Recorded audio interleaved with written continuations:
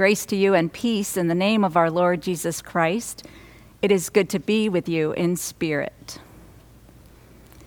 As I read through our lectionary passages for today, there was something about this passage that grabbed my heart. And though I realized it right away, I wasn't sure why. Why was this narrative included in the Bible? Why is this minor character included in our story? And how does the inclusion of this minor character make a difference? Let me share a clue that has helped me from author M.L. DeMastro, who wrote All the Women of the Bible. She said that the stories in the Bible attempt to show how this living woman struggled with herself and those around her. The story strives to bring her vision of life, and often her relationship with God, positive or negative, into its fullness. The struggles, its pains, illuminations, its joys, or its frustrations. DeMastro said that these are what make the stories worth reading. Our scripture passage this morning comes from Genesis chapter 21, verses 1 to 21, and I invite you to listen for the word of the Lord.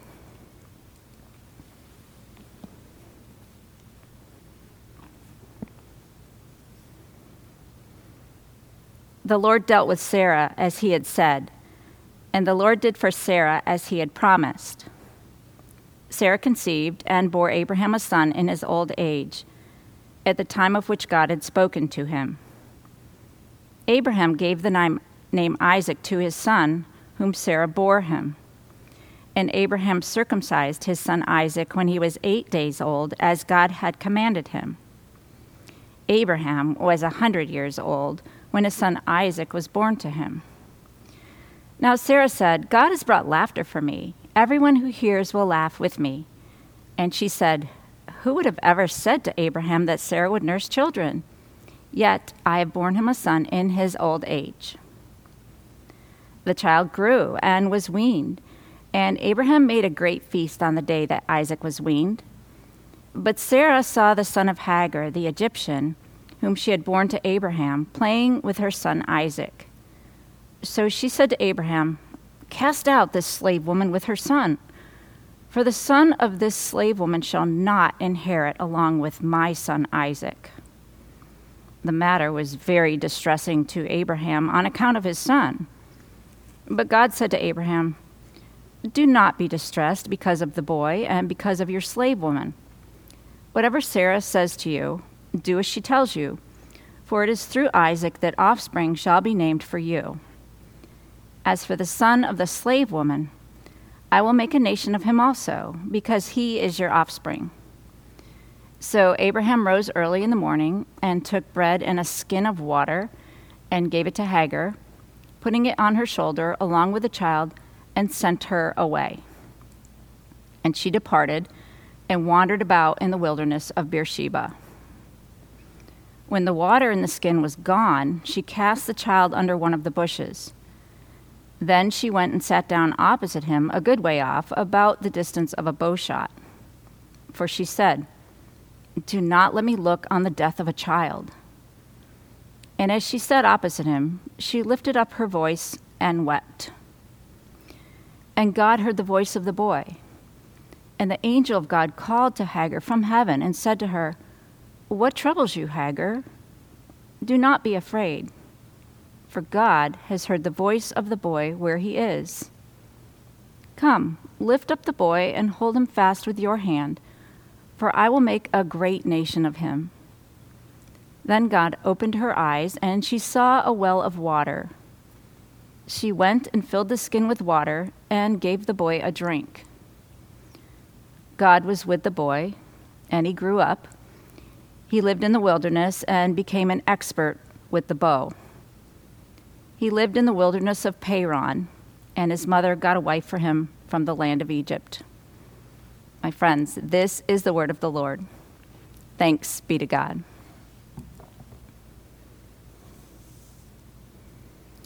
First, the characters. We have Abraham, Sarah, Isaac, Hagar, Ishmael, and of course, God. Abraham has two sons. Ishmael, which means God hears, is the son of a slave woman, Hagar, who was born out of Abraham's and Sarah's doubt that God's promise would be fulfilled. The second son, Isaac, is the miracle child, born to them in their old age. The story of God's promise that Sarah would conceive a child in her old age begins in the 18th chapter. She laughed when she heard about the promise, but sure enough, she conceived and bore a son, and they named him Isaac, which means laughter. And that's where I want to pick up in our narrative for today. Isaac is old enough to be weaned, and a party is thrown to celebrate the occasion. It's not exactly a birthday party, it's a weaning party. But there are some complications, and that's where things go downhill. Actually, it's a big mess, and although it's not one of the stories that get a lot of attention, I think it needs to be heard. It's Hagar's story I want to focus on, because it's a story of so many oppressed women, men, and children in the world. Hagar's story begins in the 16th chapter of Genesis, where Sarah was Sarai and Abraham was Abram. Sarai had proposed the idea to Hagar that Hagar would bore her son because Sarai couldn't conceive, and since Hagar was her slave, then the child would count as Sarai's. This is a very complicated family system, but then again, most families are. Whether or not Hagar wanted to be part of this brilliant plan, she was a slave, and she did what she was told. Hagar got pregnant, and then came some complications. And I'm not talking about complications with the pregnancy. Sarai got jealous, and even though it was her idea, she began to despise Hagar. The Bible says that Sarai mistreated Hagar, so Hagar fled. Hagar had an encounter with the angel of the Lord in the wilderness, who instructed Hagar to go back to Sarai and Abram. And as an aside, Abram became Abraham, and Sarai became Sarah in the 17th chapter. But that's another episode or sermon. Now, here in the 21st chapter, it seems that time has passed, if you do the math. In the 16th chapter, Abram was 86 years old when Hagar bore him Ishmael. And in the 21st chapter, Abraham was 100 years old when his son Isaac was born to him. So at least 14 years have gone by, and then some, because baby Isaac grew and was weaned. It was at the weaning party that Sarah blew up. Ishmael and Isaac were playing, and Sarah saw them together, and Sarah began shouting at her husband, "Get them out of here! They need to leave!" Apparently, Sarah didn't want Ishmael to share in Isaac's inheritance. So Abraham listened to his wife like a good husband and sent Hagar and Ishmael packing with some food and water into the wilderness. Now, what actually happened between the two boys is ambiguous, and we don't know all the details. But in the 25th chapter, we find that both sons came together to bury their dad. Friends, let's not wait to reconcile with family members until somebody's funeral. It happens more than you might think. Well, in the wilderness, things got worse for Hagar when the water supply ran out. She put her son under a bush to die. She sat nearby because she couldn't stand to watch the boy die, and she began to cry. That's when God showed up. The angel of God said, "What's the matter, Hagar? Why are you crying? Don't be afraid."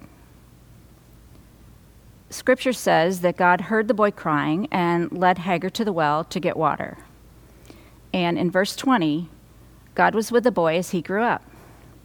So in the end, God took care of Hagar and Ishmael. Now, to be clear, this is not a happily ever after story.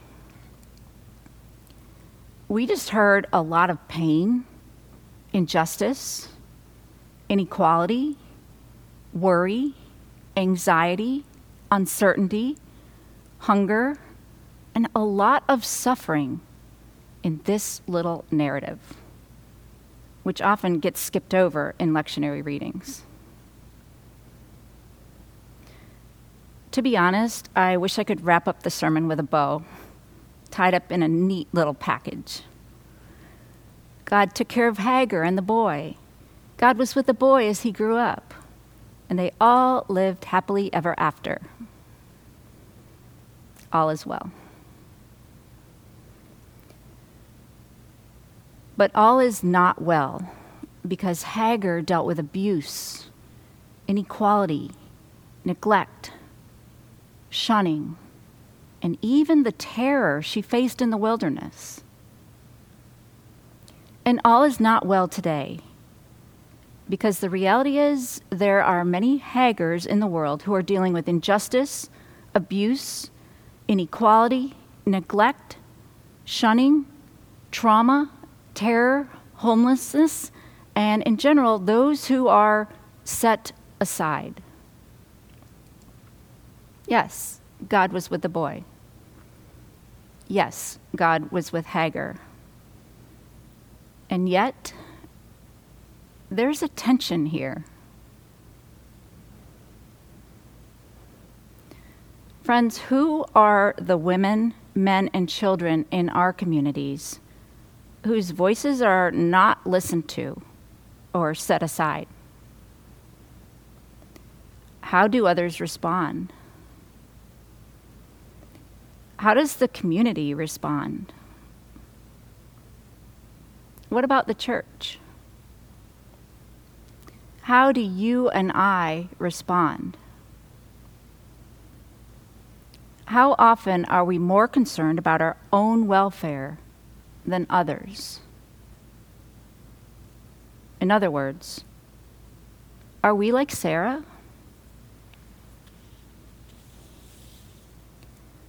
Now, Abraham is let off the hook. Why? Because he was just doing what his wife wanted. But let's be real. He just sent Hagar and Ishmael into the wilderness with just enough water and food to keep them from immediate death. They're going to die without food and water eventually. Are we like Abraham? If you really sit with this little narrative, it's complicated. There are complications in the family system. There's the injustice of inequality. And we have to wonder, where was God anyway? When Hagar was sent into the wilderness, we know that God found her, God spoke to her, and God made promises to her. When Hagar was dismissed by Abraham and Sarah, when Hagar was left with a child and had no water, God heard the cries of the child and of Hagar. Throughout Scripture, we know that God hears the cries of those who are suffering. And even when the Sarahs and Abrahams dismissed the Hagars and Ishmaels, God shows a more gracious response. But I think it's fair to say that we live in the tension where God does see, God does hear, and God does care, and things are not right in the world. In light of our global pandemic and protests over racial inequality across the country, things are not right. We know this is not it. There is not peace. There are systemic injustices all over the globe, even as there were in Hagar's day. Contemporary theologian Cynthia Rigby spoke at a Women in Ministry conference recently, and she addressed the audience on what we have to offer in a time of division and fear. We, meaning us, the disciples of Jesus Christ. Rigby was a keynote speaker, and as she spoke, she reminded us of something we do on a routine basis. We did it today. We pray it every week. Thy kingdom come, thy will be done. We pray the Lord's Prayer every week, praying, "Thy kingdom come," because we're not there yet. There is a tension in the world, and we know that God sees and God hears and God cares, but everything is not right in the world. So we pray, "Lord, help, help, thy kingdom come." What we're really asking is for wholeness, forgiveness, reconciliation, peace on earth, healing, abundant life for all, food and water for everyone. Rigby reminds us to pray, "Thy kingdom come," like we mean it. Hagar's story sheds light on the truth that there are indeed tragedies in the world, then and now. And we acknowledge the suffering and pain and uncomfortable truths that people have experienced for centuries. In the end, this story is about Hagar and God and how we understand God in the midst of the mess. How do I understand God in the midst of the messes in our lives and in the world? I love what Frederick Buechner wrote about the story of Hagar, and I quote, "The story of Hagar is the story of the terrible jealousy of Sarah and the singular ineffectuality of Abraham, and the way Hagar, who knew how to roll with the punches, managed to survive them both. Above and beyond that, however, it is the story of how, in the midst of the whole unseemly affair, the Lord, half tipsy with compassion, went around making marvelous promises and loving everybody and creating great nations like the last of the big-time spenders handing out $100 bills." End quote. Friends, God is with God's children, all of them. God cares in the midst of the messes, all of them. And God cares for the Hagars of the world. In the 3rd chapter of the first letter of John, we find a great summary of the love of God and how it should affect our lives. Chapter 3 begins with a wonder that God has lavished his love on us. We are God's children. Friends, this is great news. We are God's children. But then John asks the obvious. If we are God's children, then why don't we act like it? For John, the heart of the gospel really does boil down to Jesus' command: love one another. Friends, when we find ourselves in the midst of a mess, not if, but when, let us remember the beloved apostles' words: "For God is greater than our hearts, and God knows everything." For God knows our hearts, and God knows everything.